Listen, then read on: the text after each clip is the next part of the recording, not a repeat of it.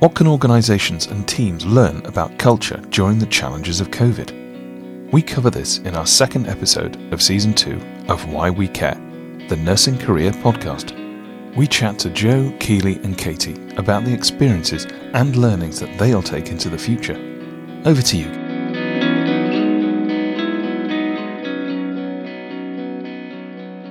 With me is Keely and Katie. Would you like to introduce yourselves? Hi, I'm Keely. I'm one of the nurses at Signet Appletree. I'm currently in a temporary role of clinical manager at the moment, but nurse by nature. That's me. Hi, I'm Katie. I am the hospital manager of Signet Lodge Brewhouse. And just to add, I'm Jo McAuliffe. I'm the regional nurse director for Signet for the North region. I think we've noticed recently we've had some really difficult times that the relationship within the MDT and sort of the nursing team and the therapy team have really grown for the fact that they've all pulled together. We've had a really difficult year and everyone's just been there to support each other and just looking out, and even if it's just the question of how are you doing today, and it's just the little bits that I've noticed that the teams have really been developing on. I think there has been as well a lot of emphasis on still maintaining the relationships we've got in terms of the wider network within Signet. We're still maintaining sort of the contact via Zoom to make sure that we are still seeing each other, and we're still obviously developing other groups in terms of how to, create new relationships and share the career development and the training that's going on, and just to create a positive atmosphere for sort of new staff coming into the organisation and staff that have been in the organisation for quite a while already, to just know that there is still chances to progress or to move on to different roles, and there's always something new that they can do and they're not stagnant in their roles. I had organised my year, so because I need to do a site visit in every site over a year. So I was cracking on with those site visits January to March, and of course the pandemic hit and I was grounded and my focus was changed purely, 99% of my job became infection control because of the pandemic.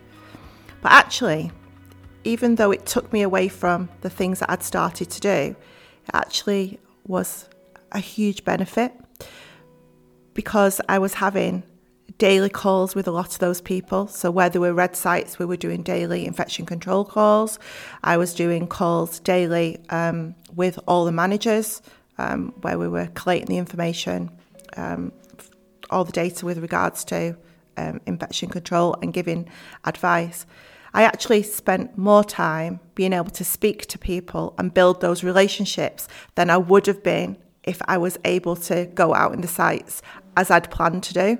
So to me, that has been a huge benefit because there's a lot of barriers been broken down because I've had that regular contact with people, be by Zoom or by phone call. I've been able to build those relationships. So to me, it's been the pandemic has actually been a massive help to me in my role. Wow, it's brilliant actually, because that's a real positive outcome to what has been an exceptionally challenging time for the planet, not just the United Kingdom, not just for nurses, humans, but every single nation, every single person who's living here, on the planet, and it's been exceptionally difficult. We signed off this episode with a chat about building relationships. Service users, families and colleagues, they all rely upon having the right relationships.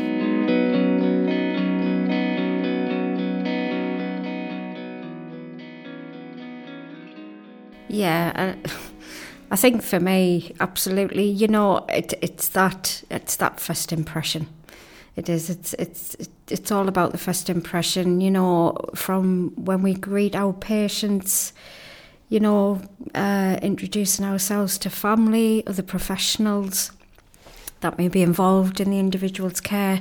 For me, that first impression does count, and for anybody coming into the organisation, if we've got that right, then for me, and I've seen it, I've been at the very beginning when, personally, from myself when I started with the organisation, for me that induction of the organisation to the staff, to the relationships, to the full team.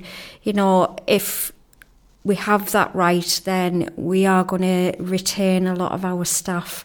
For me, because, you know, it's a hard enough job for any of us, just whatever discipline we're in, working in healthcare under these, you know, extreme circumstances.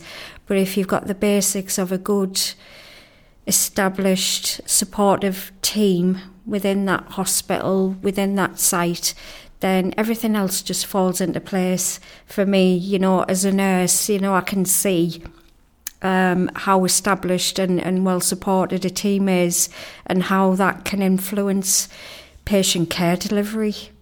And it is important, you know, from the very first beginning of somebody being introduced to the organisation, from the formal induction process, right the way through to our more experienced staff, having that support network, be it through supervision, reflective practice, peer supervision.